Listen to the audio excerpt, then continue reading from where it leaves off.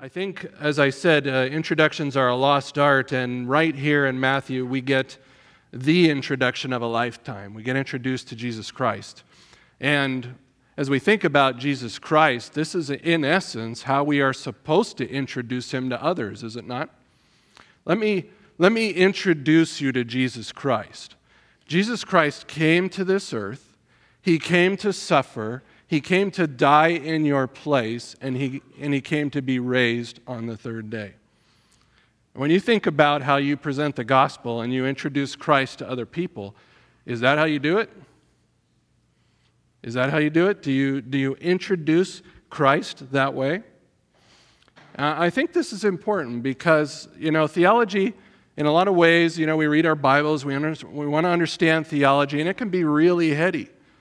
Particularly when we start talking about atonement and propitiation and other such things. But what we're really talking about is the fact that Christ came to be our substitute. He came to die, and he came to be raised, right? And so all that to say, Jesus came to die for our sins, right? We say that a lot to people. We say, Jesus came to die for my sins. But what are we really saying? What do we mean by that? What does that mean? Historically, many have viewed the cross or the atonement of Christ as sort of part of his high priestly role. We might even present him that way. And that's true, but this role can be viewed from a lot of different angles in the New Testament, right?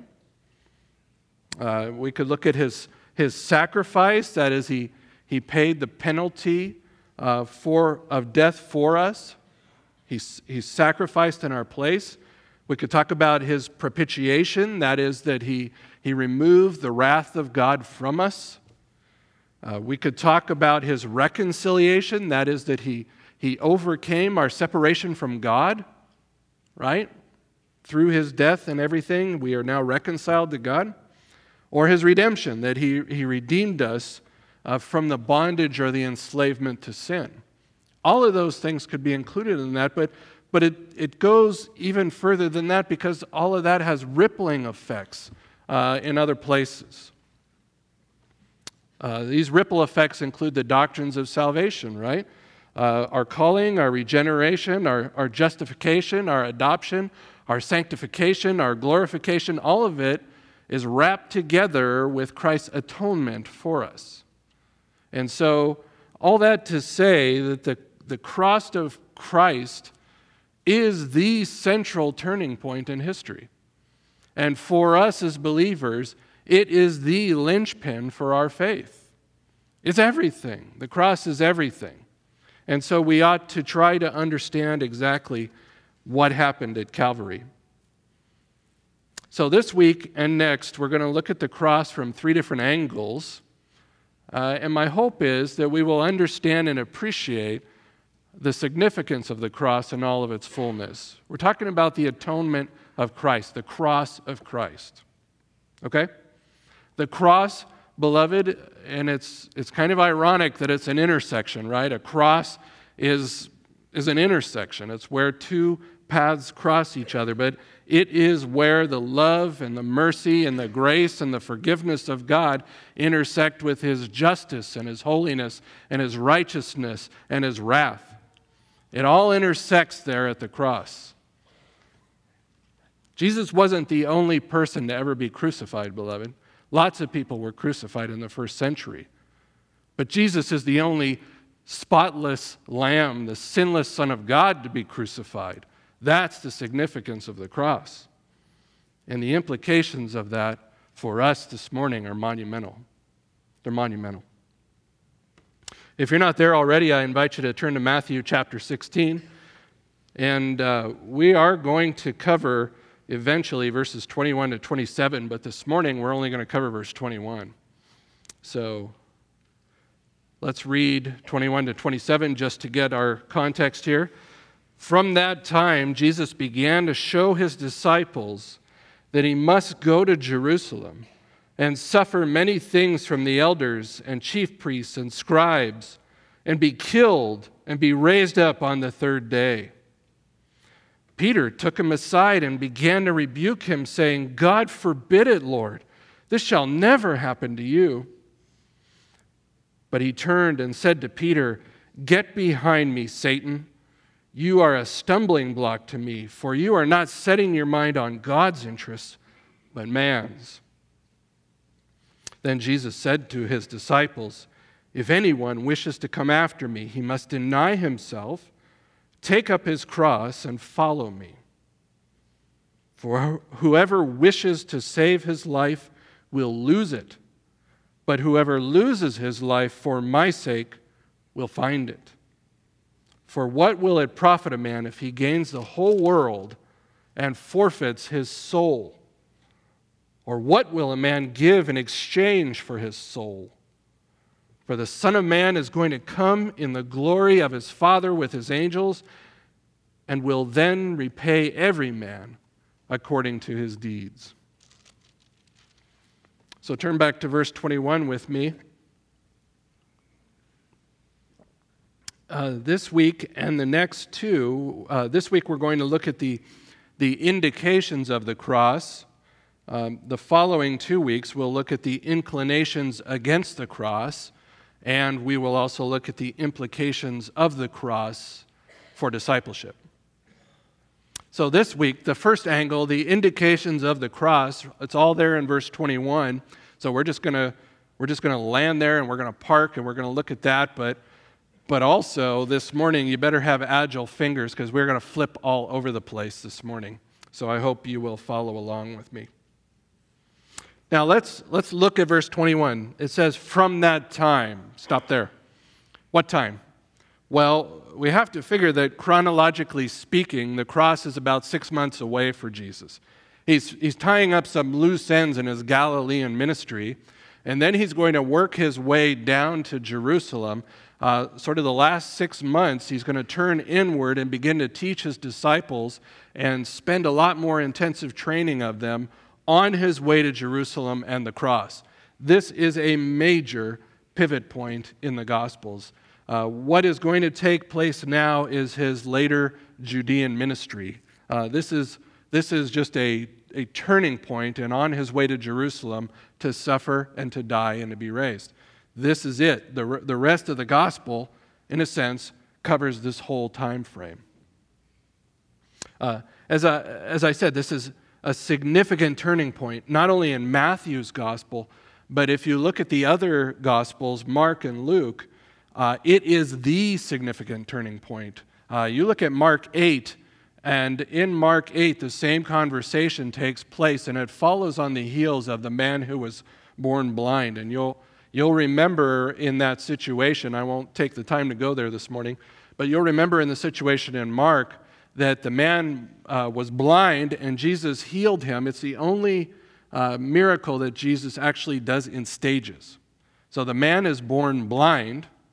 Or I keep saying born blind for some reason. I don't know why. He wasn't born blind. He was blind. But Jesus heals him partially. And he sort of walks around and he sees people like trees, he says. And then Jesus heals him all the way. And he says, "Now I see clearly." Following right on that is the confession of Peter. Who do people say that I am? And Peter's confession, "You're the Christ, the Son of the living God." And then he has this conversation. "Good. Now that you know who I am, pick up your cross and follow me. We're going to Jerusalem. We're going to suffer. We're going to die." Okay? So that's the turning point in Mark's gospel. It's also the turning point in Luke's gospel, because in Luke, it begins a section that we call the travelogue. It's just before Luke's travelogue begins in 951. And 951 of Luke goes all the way to the end of the gospel and essentially covers this whole thing, Jesus teaching his disciples on the way to Jerusalem. It says in 953 of Luke that Jesus' face was proceeding toward Jerusalem. His face is set. He's going. There's nothing that's going to deter him now. He's on his way to suffer and die. Turn back to Matthew. You're still in Matthew. Turn to Matthew 4:17, and I just want to show you one thing here. The same expression is used in 4:17. It says, "From that time, Jesus began to preach and say, 'Repent, for the kingdom of heaven is at hand.'" And in 4:17, this is Matthew's presentation of the king, and it's using the same expression. And now here in 16:21, same expression, and here now it's Jesus. From here to the rest of the end of the book, it serves as the introduction for the whole rest of the book.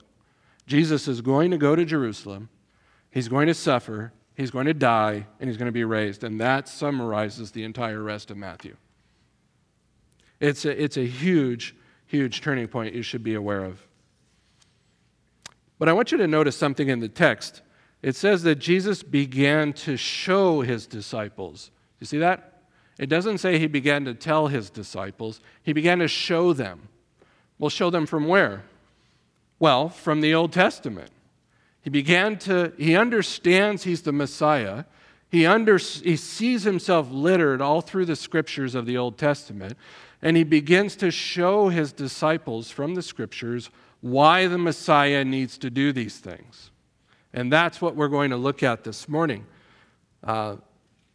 He's going to show them what awaits him in his suffering, in his death, and his resurrection. Not just tell them, but show them. In the parallel account over in Mark's Gospel, Mark 8:32, he says that Jesus is now stating the matter plainly. Up to this point, he's only given hints of his death. You can look back at Matthew 9:15. We'll stay in Matthew for a second here. Matthew 9:15, Jesus said to them, "The attendants of the bridegroom cannot mourn as long as the bridegroom is with them, can they?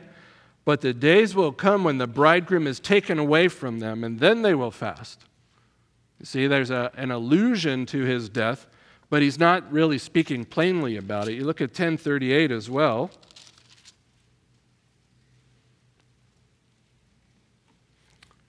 And there he said also, "He who does not take his cross and follow after me is not worthy of me." So again, there's this idea that Messiah is going to pick up a cross, he's going to die, and you need to follow him, but he's not talking openly, teaching about it. It's not plain, it's not clear. It's only allusions at this point. But now, in Matthew 16, he's talking plainly about the fact, openly about the fact, that he's going to suffer, and he's going to die, and he's going to be raised. Very clear. Matthew 12:39, the allusion to his resurrection, an evil and adulterous generation craves for a sign, and yet no sign will be given to it but the sign of Jonah the prophet. Okay, what does that mean? Well, it's an allusion to his resurrection. Jonah was in the belly of the whale. Jesus will be in the belly of the earth, right? He will be raised from that. It's only an allusion. And look at 16:4. He repeated that. That's the only sign that's going to be given to this generation. It's a sign of the resurrection, but he doesn't even explain it. It's only an allusion to the fact that he's going to be raised. But now his ministry is turning from public to private. He's going to teach and prepare his disciples because he knows what awaits them. He knows that not only is he going to be taken and killed, but he knows what awaits them in the future as well. Okay, look back at Matthew 16:21 with me. Small little word. His disciples, he begins to show them that he must, just that word must, put a circle around it, underline it, highlight it, whatever you do. But that word must is, in the Greek, it's the word dei, D-E-I, very small word, but it translates to it is necessary. It is necessary. It must happen. It has to take place. It's divinely ordained. This is what we call divine necessity. God has ordained these things to happen. They have to happen. There's no way they cannot happen. It's necessary. And four things in the text are necessary, and they all tie to this one verb, this verb dei. And then there's four things that are necessary. They all tie to that, okay? And so it is necessary that he go to Jerusalem, 1, that he suffer many things from the elders and the chief priests and the scribes, that's 2. 3, that he be killed, and 4, that he be raised up on the 3rd day. And that's what we're looking at this morning, all 4 of those events. And we're going to try to pick them out from the Scriptures so that we see the necessity of them. 4 necessary events need to take place, and they're all tied to that verb. Okay? So the first one, it's plain and simple. It was necessary for him to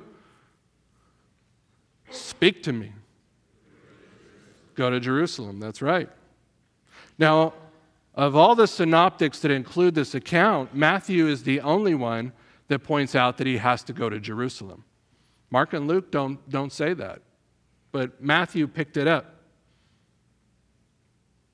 However, if you will look at Luke, I told you we're going to do a lot of flipping around here, so turn over to Luke 13:33.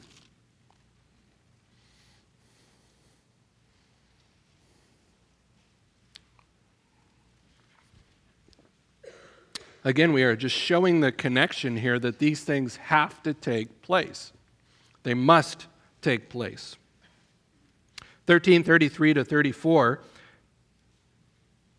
Nevertheless, I must journey on today and tomorrow and the next day, for it cannot be that a prophet would perish outside of Jerusalem.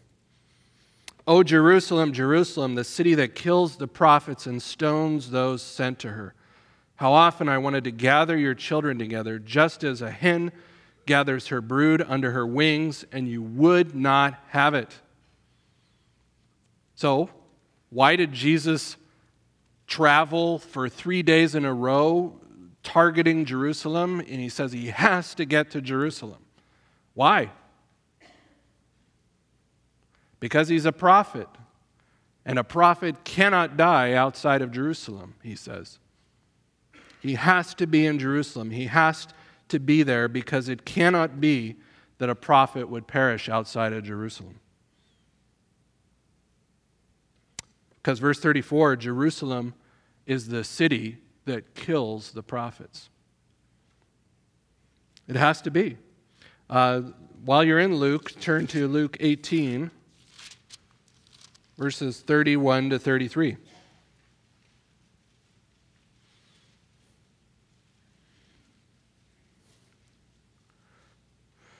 Again, he's teaching the 12 here, and he says, Then he took the 12 aside and said to them, Behold, we are going up to Jerusalem, and all the things which are written through the prophets about the Son of Man will be accomplished.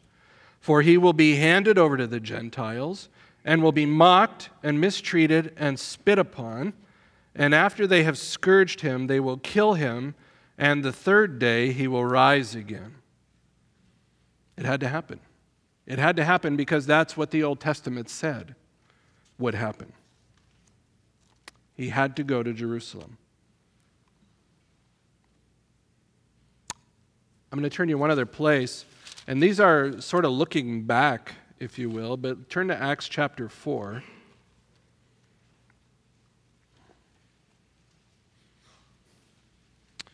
we're going to pick it up in verse 25. We'll back it up a little, maybe verse 23.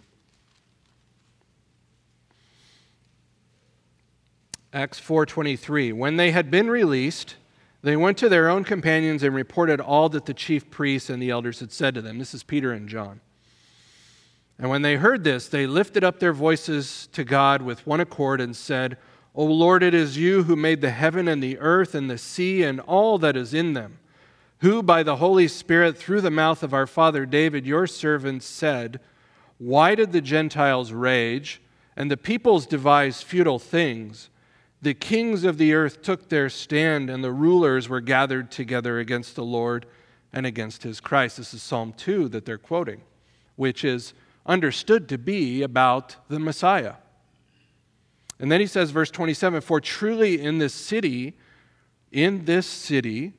were gathered together against your holy servant Jesus, whom you anointed, both Herod and Pontius Pilate, along with the Gentiles and the peoples of Israel, to do whatever your hand and your purpose predestined to occur.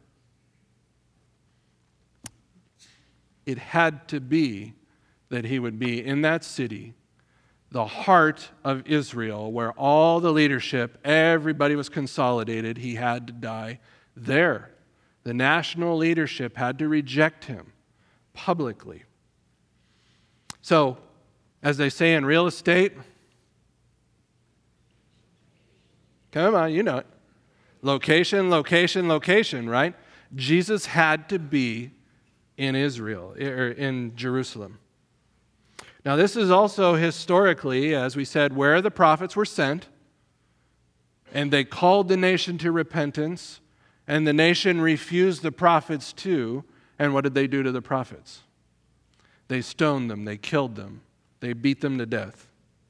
They refused them. This is the heart of the concentrated political and religious leadership of Israel. For them to reject Jesus basically represents the entire nation rejecting him, other than the faithful remnant.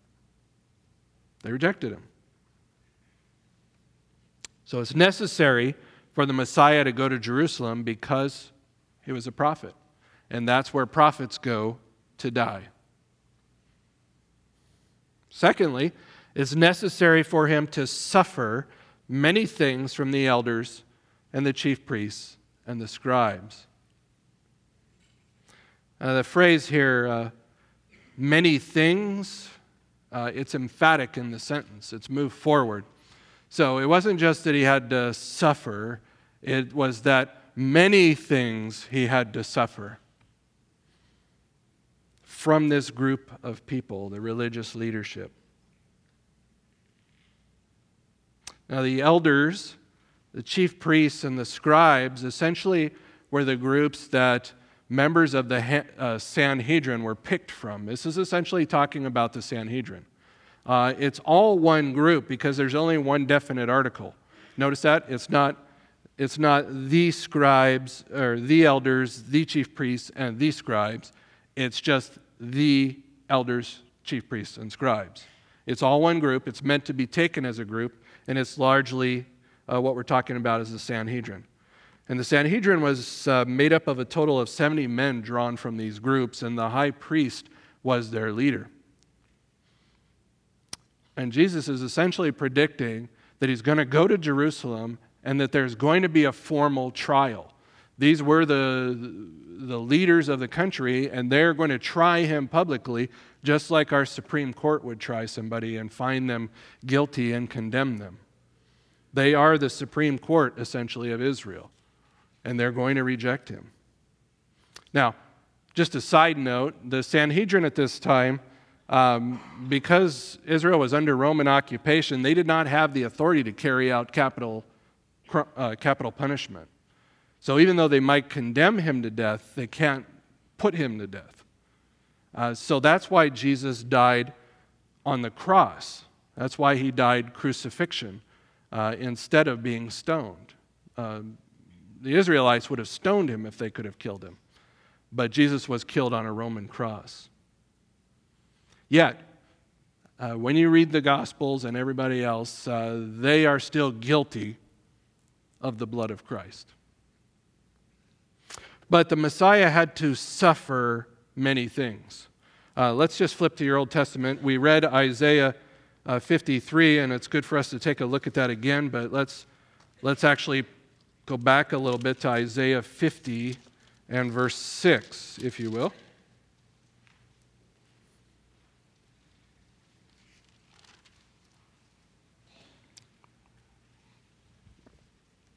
Now, the interesting thing about this point in Isaiah and what causes a lot of confusion is there's a flipping back between servant Israel and servant Messiah.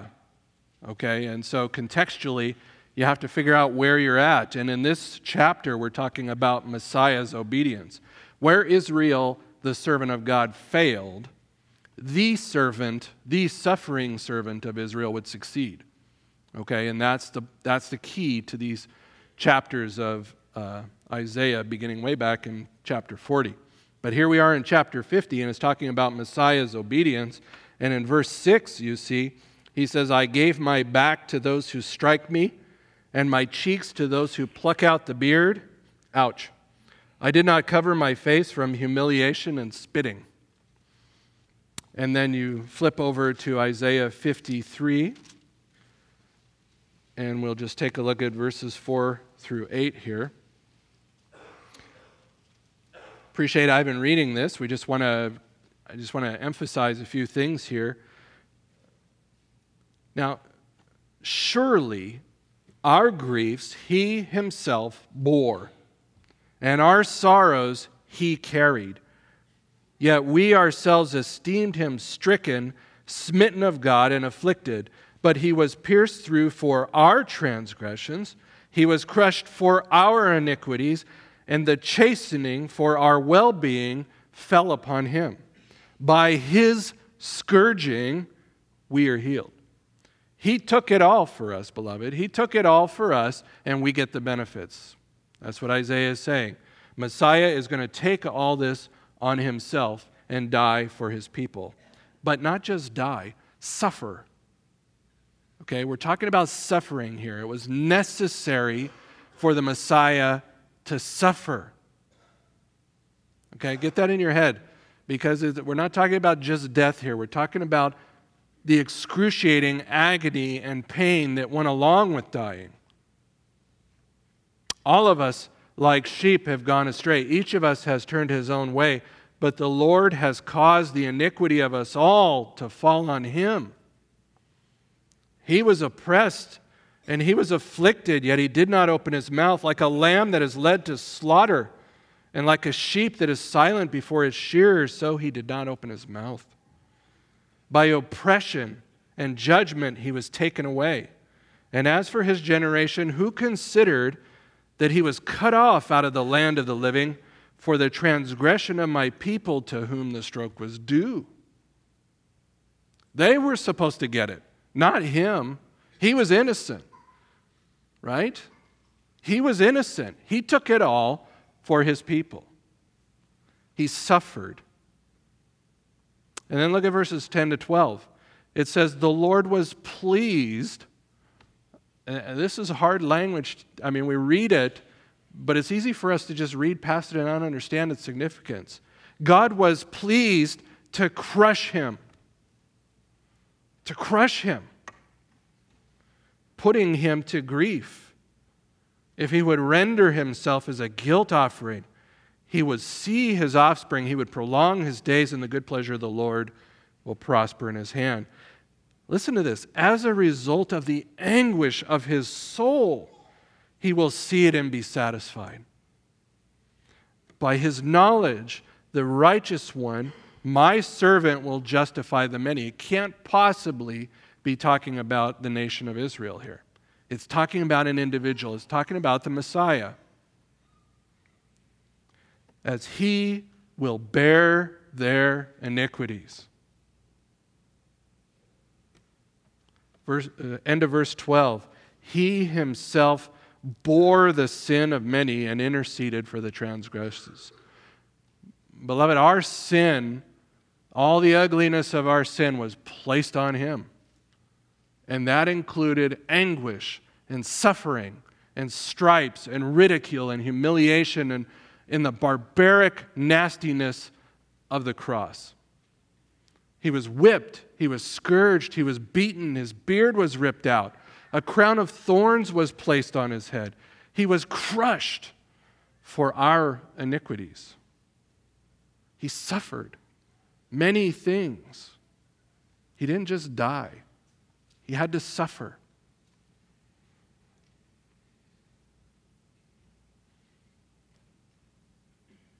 You know, the disciples listening to this, I'm trying to imagine what they must have gone through in their heads, right?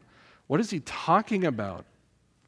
And they must have understood him to be talking about Israel. They didn't have the comprehension to understand that he was talking about himself. He was talking all these things about suffering. Psalm 31, Psalm 41, Psalm 69, all these things about suffering. And they're saying, no, that can't be. And he's saying, yeah, that's me. That's me those things are talking about. And even when he told them, they didn't really get it until after the resurrection. They didn't really get it. All of it combined, despised, rejected, humiliated, beaten, stricken, smitten, scourged, and then blasphemed, and then suffering the excruciating agony of the cross. And even the cross, as painful as that was, what did he cry out on the cross? Why have you forsaken me? The separation from God the Father must have been the pinnacle of his pain. The agony of the cross. What Jesus endured, beloved, was bloody. It was bloody, and it was painful beyond imagination. It was humiliating. It was barbaric. And it was all done because of the ugliness of your sin and my sin. Sin is ugly. And Jesus, the wrath of God, had to be poured out on Christ so that it would not be poured out on us. See, Jesus had to suffer, not just die. And the idea of a suffering as a requirement for God's wrath to be satisfied is kind of repugnant to our sophisticated minds. It's kind of hard for us to envision. Yeah, I sort of understand the idea of a life in place of a life. But all that ugliness of the cross, that's a hard one for me to grasp. To take an innocent man and to do that to him, that's a hard one to get your arms around, beloved. See, the atonement was more than just a life in exchange for a life. It was Jesus receiving the punishment, the stroke that was due us for our sins. And that's why we call it substitutionary. He was our substitute. He was our stand-in. He took what we deserved. Now think about that. If you are struggling with any particular sin, the next time you're tempted to do that sin, think about what Christ had to pay for that sin. And see if that doesn't stop you in your tracks. Think about it. Think about what it cost the Son of God for you to be forgiven of that sin. Beloved, that'll change your heart. It'll change your heart. Jesus says it was necessary for the Messiah to go to Jerusalem. It is necessary for him to suffer many things. And it's necessary for him to be killed. Now, as Pastor David has pointed out, Jesus knew he was the Messiah, he was the Christ, and that Messiah's mission was to seek and save that which was lost. And that meant being killed on behalf of his people. As we said earlier, Jesus has only alluded to it up to this point, but now he's talking plainly. He's saying, I'm going to die. And he repeats it several times through the end of the Gospels. And there are many predictions of the need for Christ to die in the Old Testament, and I can't cover them all, but we'll just look at a few. I won't take you there again, but Isaiah 53:12, it says that he poured out himself to death. He poured out himself to death. Speaking of the Messiah. I'll turn you over to Daniel chapter 9. Turn back in your Old Testament there to Daniel.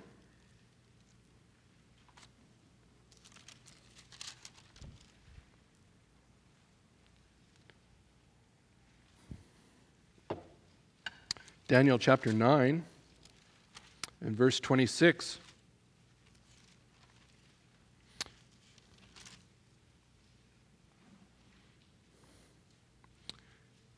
It says, "Then after 62 weeks, the Messiah will be cut off and have nothing. And the people of the prince who is to come will destroy the city and the sanctuary, and its end will come with a flood. Even to the end, there will be a war. Desolations are determined." So, Messiah will be cut off. In Daniel's prophecy about the restoration of Israel here, the angel Gabriel tells him basically that after 62, and we're talking prophetic weeks here, after 62 prophetic weeks, and a prophetic week is 7 years. So 62 times 7 is what we're talking about here. 62 prophetic weeks, Messiah would be cut off. And the point that he's talking about is from the decree to restore the temple to the time of Messiah's arrival would be 62 prophetic weeks. And so that's 434 years. I have to look at it because I'm terrible at math in my head. So 49 years, 7 prophetic weeks to rebuild Jerusalem it took, so 49 years to rebuild the temple, and 62 prophetic weeks until the killing of Messiah, 434 years. It's a total, all totaled, 483 years from the decree to rebuild the temple all the way to the time Messiah arrived, the triumphal entry, his killing, his cutting off. Okay, so we're talking 483 years. That's a long time. How long's the U.S. been around? 300 years? So we're talking longer than that. People's memories change. Things get forgotten. Ages pass. A whisper in the east. No, I'm just kidding.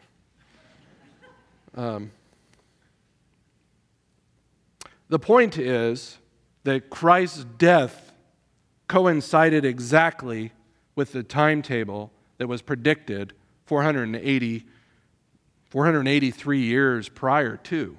The Messiah walked into Jerusalem, presented himself to the nation, and then was cut off. Zechariah 12:10. Just turn to the right there a little bit. I think actually I have this one up there on the screen for you if you don't want to turn. But it says, "They will look on me." And notice the "me" there. "They will look on me whom they have pierced, and they will mourn for him." That's the Messiah, "as one mourns for an only son. And they will weep bitterly over him like the bitter weeping over a firstborn." They're going to look at the Messiah whom they killed, and they're going to understand. They're going to understand what they did.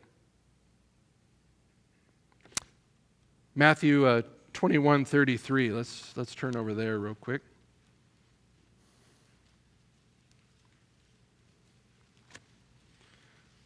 It's a great parable. The vineyard is obviously speaking of Israel. This is the parable of the vineyard. There was a landowner who planted a vineyard and put a wall around it and dug a wine press in it and built a tower. It's pretty plain what he's talking about. This is Israel. There's a wall around Jerusalem, right? There's a vineyard there. That is the vineyard. And he rented it out to vine growers and went on a journey. And when the harvest time approached, he sent his slaves to the vine growers to receive his produce, as talking about the prophets. He sent the prophets to the nation of Israel. And what did they do? Well, the vine growers took his slaves and beat one and killed another and stoned a third. They killed the prophets.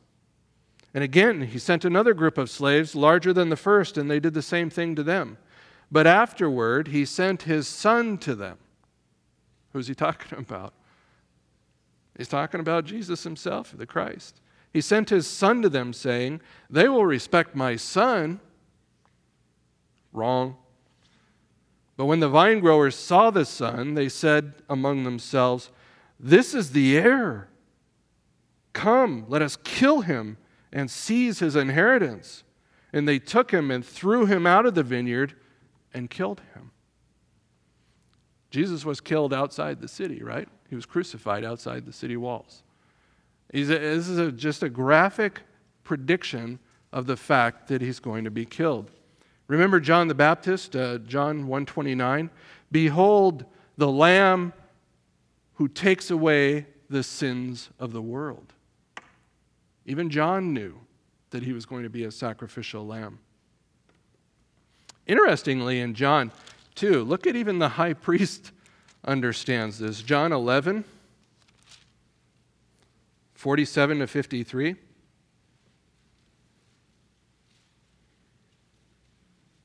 Therefore, the chief priests and the Pharisees convened a council and were saying, "What are we doing?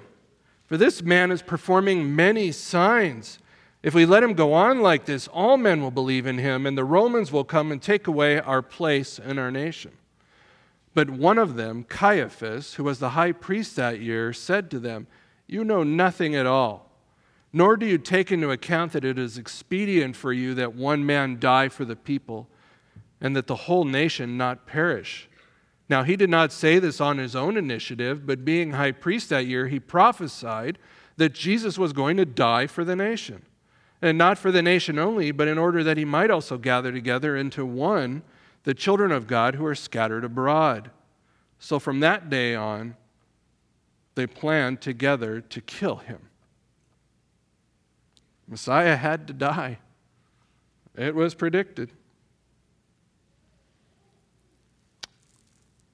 Leviticus 17:11. I'm going to take you there. Flip all the way back. Leviticus, Genesis, Exodus, Leviticus 17:11.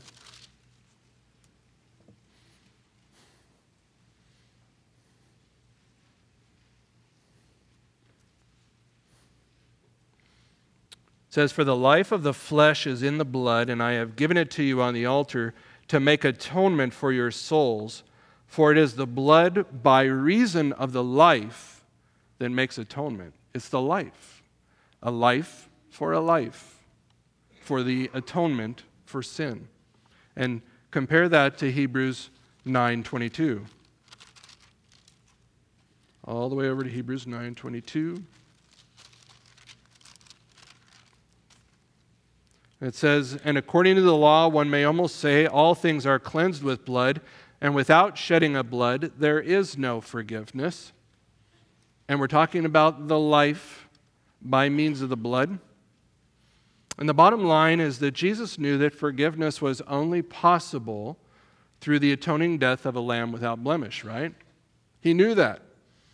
One without sin. An innocent life exchanged for a guilty one. And he also knew that he was that one. He knew it. He knew he had to die on behalf of or in place of his people. You know, we're the guilty ones. He's the innocent one. We're the sinners. We're the ones that need the spotless lamb to die in our place as a substitute. And there's only one who's qualified to do that. Only one spotless, sinless lamb. It's Jesus Christ, who takes away the sins of the world. Do you believe that? Do you believe that? There's only one, beloved. And if you don't embrace that one, there's nothing else for you. He's the only one who met all of the qualifications.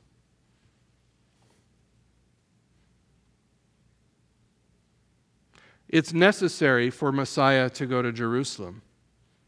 It's necessary for him to suffer many things. It's necessary for him to be killed. And finally, it's necessary for him to be raised on the third day. Again, Jesus showed his disciples these things from the Old Testament. In the same way that he had to suffer to fulfill prophecy, he also had to be raised in order to fulfill it. This is a passive verb, by the way. Elsewhere, Jesus says he will raise himself from the dead. But here, it says that he will be raised by somebody else, by God. Just something to take note of. The Father will raise him on the third day. And again, just like the many things was emphatic, the third day is emphatic. It's moved forward for emphasis, and it's basically emphasizing it's not the fourth day like Lazarus, John 11:39, right? What happened to Lazarus after 4 days? He started to decompose, didn't he? He reeked. Okay? His body, the flesh began to decay. That's the point, decay. And up to 3 days, you have up to 3 days before, in Palestine, before rapid decay sets in.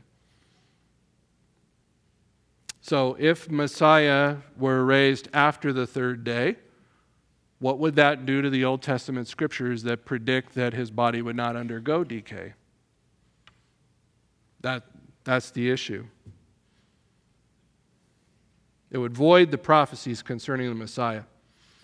And by the way, this is just a side note, but this is what's known as inclusive reckoning. When we say 3 days, we're talking about part of Friday, part of Saturday, and part of Sunday. 3 days. It's a Hebraism.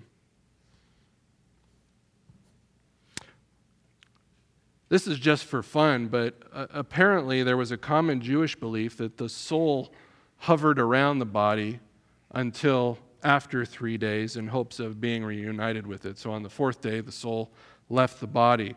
But this is only a rabbinic folklore. This is not biblical. I think the issue is the decay of the body and the related prophecies concerning decay.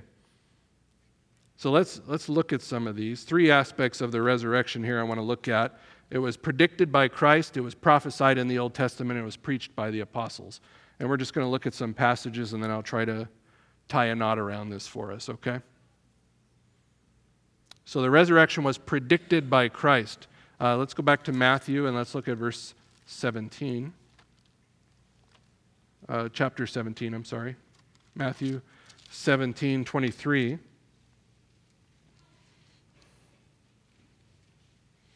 Back it up to verse 22. While they were gathering together in Galilee, Jesus said to them, "The Son of Man is going to be delivered into the hands of men, and they will kill him, and he will be raised on the third day." And they were deeply grieved. And flip over to chapter 20 and verse 19. The point here is that he just kept making sure they understood that it was the third day. They'll hand him over to the Gentiles to mock and scourge and crucify him, and on the third day he will be raised up.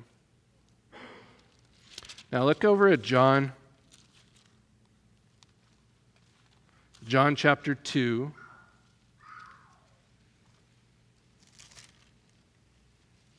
I'm going to look at verses 18 to 22 real quick.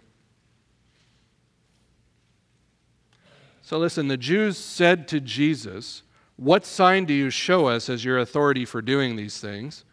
And Jesus answered them, "Destroy this temple, and in 3 days I will raise it up." And the Jews then said to him, "It took 46 years to build this temple, and you will raise it in 3 days?"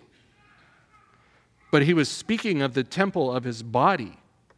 So when he was raised from the dead, the disciples remembered that he had said this, and they believed the scripture and the word which Jesus had spoken.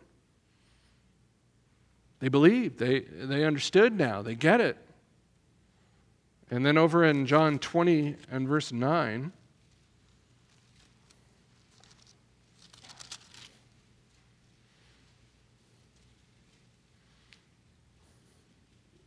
this is after Jesus' death. It says, "For as yet they did not understand the scripture, that he must rise again from the dead."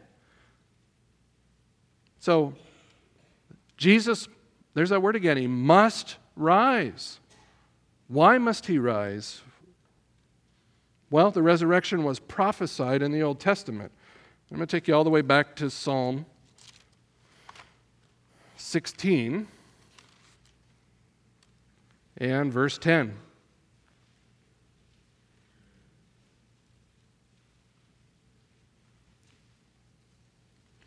"For you will not abandon my soul to Sheol, nor will you allow your Holy One to undergo decay or corruption." The idea was when he died, when his body went to Sheol, or the underworld, to the place where the dead ones are, that his body would not, while it remained here on earth, when the spirit and the soul were separated, while his body was dead, it would not undergo decay. Psalm 49:15.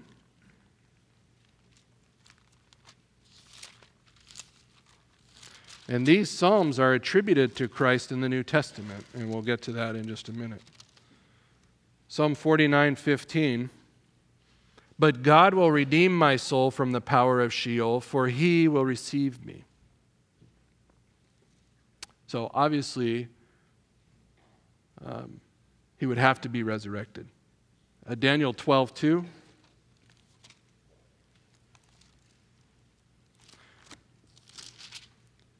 One of the last books of the Old Testament here, in the Hebrew order of things.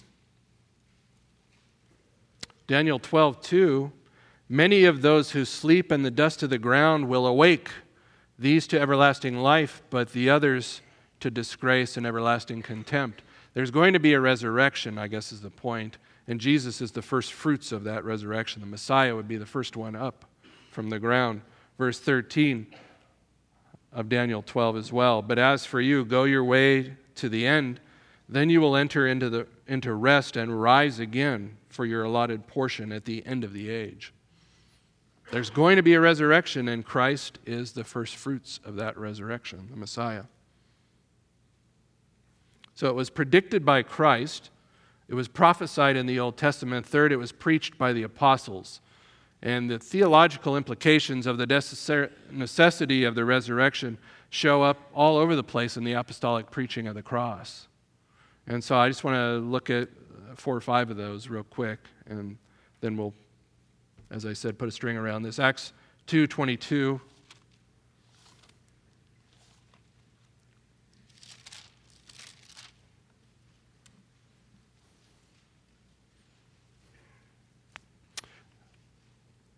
We'll pick it up in verse 23, I guess. Skip a little, try to save some time. This man, that's Christ, delivered over by the predetermined plan and foreknowledge of God, you nailed to a cross by the hands of godless men and put him to death. You killed him. But God raised him up again, putting an end to the agony of death, since it was impossible for him to be held in its power. For David says of him, I saw the Lord always in my presence, for he is at my right hand, so that I will not be shaken. Therefore my heart was glad and my tongue exulted. Moreover, my flesh also will live in hope, because you will not abandon my soul to Hades, nor allow your Holy One to undergo decay. You have made known to me the ways of life. You will make me full of gladness with your presence. Brethren, I may confidently say to you regarding the patriarch David that he both died and was buried, and his tomb is with us to this day. He's still dead. That's the point. Even David is still dead, and so because he was a prophet and knew that God had sworn to him with an oath to seat one of his descendants on his throne, he looked ahead and spoke of the resurrection of the Christ, that he was neither abandoned to Hades nor did his flesh suffer decay. This Jesus God raised up again, to which we are all witnesses. The apostles understood the necessity of the cross and the resurrection. And if you look a little ahead, verse 33, it is the gateway to the sending of the Spirit. When Christ went into the presence of the Father after he was raised, he sent the Spirit. Acts 13.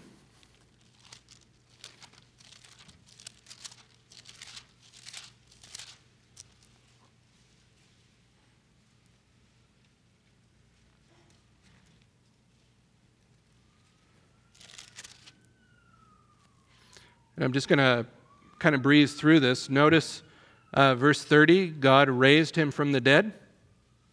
They had taken him down from the cross. Verse 29, laid him in a tomb, but God raised him from the dead. You see that? Verse 33, God has fulfilled his promise to our children in that he raised up Jesus. Verse 34, as for the fact that he raised him from the dead, no longer to return to decay. And then verse 37, but he whom God raised did not undergo decay. You see that? And then look at the next verse. Look at verse 38. The Apostle Paul, he's speaking to the Gentiles here, and he says, therefore. You see that? Therefore. This is a concluding statement. Based on the resurrection of Christ and the fulfillment of God's promises, he says, therefore, let it be known to you, brethren, that through him forgiveness of sins is proclaimed to you. And through him, everyone who believes is freed from all things from which you could not be freed through the law of Moses. And it's interesting that he's saying forgiveness and freedom from the law are tied to the resurrection of Christ. It's a concluding statement. How necessary was it? How necessary was it for the Messiah to be raised on the third day? Beloved, it's everything. If Christ be not raised, then our faith is worthless. That's what Paul says over in 1 Corinthians 15, verse 4. He says that Christ's death, burial, and resurrection were according to the Scriptures, the Apostle Paul says over in 1 Corinthians 15. And if Christ has not been raised, then our faith is worthless. It's worthless.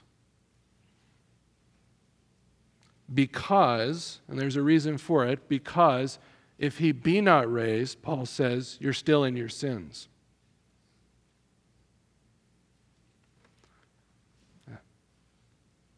But we have assured victory over death because of Christ's resurrection, don't we? Turn you to two other places, and then we'll conclude here. Acts 17 and verse 31. This is Paul's message at Mars Hill here. 17:31, he says, we'll go back to verse 30. Therefore, having overlooked the times of ignorance, God is now declaring to men that all people everywhere should repent, because he has fixed a day in which he will judge the world in righteousness through a man whom he appointed, having furnished proof to all men by raising him from the dead. And what he's saying, listen, judgment is certain. Judgment is coming. God has fixed the day, and he has appointed the judge, and the judge is the very one who was raised from the dead first. And you want proof of the fact that God's going to judge the world? Here's your proof. He raised Christ from the dead. And that means when you look forward to the end times, everybody's going to be raised. Some to eternal life, others to judgment and death. Everybody will be raised. Everybody will be resurrected. Everybody will get a new body. Some will get to enjoy glory with God. Others will be raised and put into a body just to suffer eternal hell and wrath. That's a hard one to swallow, isn't it? That's a hard one to get our arms around. Being resurrected and put back into a body just to suffer. Oof. That's a hard one, beloved. I'll take you to one other place, just to the right, Romans 10:19. This is a familiar verse, but I thought, in light of looking at the resurrection and the necessity of it, let's just think about this for a minute. Resurrection 10, I'm sorry, did I just say Resurrection 10? Romans 10:9. That if you confess with your mouth Jesus as Lord and believe in your heart that God raised him from the dead, you will be saved. Those are grammatical equals. It's not just that you have to confess Jesus with your mouth. You got to believe something, beloved. And what is it you have to believe? You have to believe that God raised him from the dead. Then you will be saved.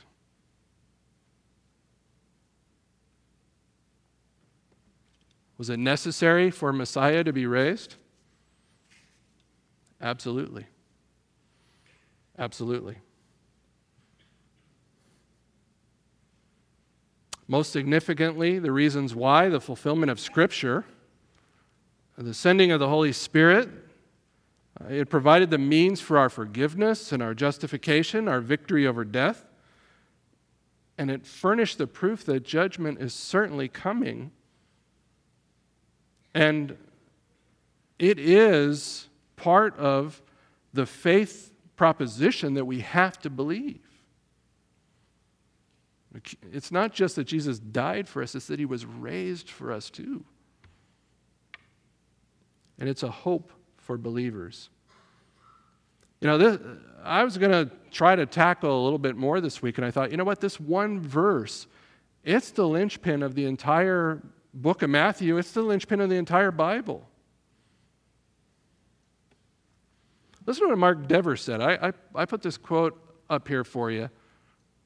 It says, "By his death on the cross, Christ has become the Lamb that was slain for us, our Redeemer, the one who has made peace between us and God, who has taken our guilt on himself, who has conquered our most deadly enemy, and has assuaged the well-deserved wrath of God."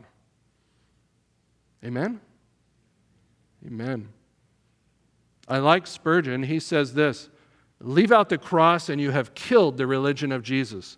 Atonement by the blood of Jesus is not an arm of Christian truth. It's the heart of it." It's the heart of it. Beloved, it was necessary for Messiah to go to Jerusalem, to suffer at the hands of the religious leadership, to be killed, and to be raised on the third day.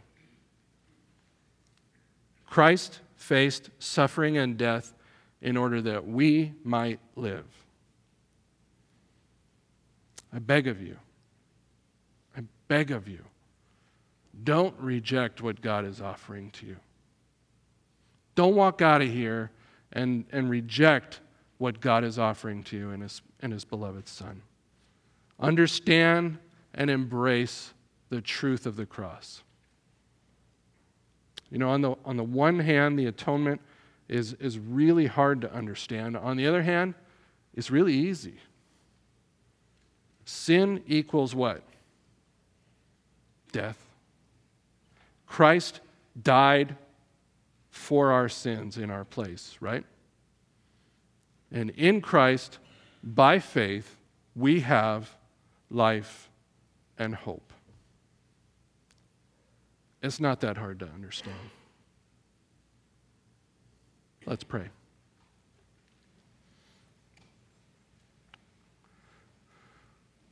Father, I thank you for our sinless substitute, the Lord Jesus Christ. I thank you that He stood in a place where we could not stand, that He died for us in a way that we could never die.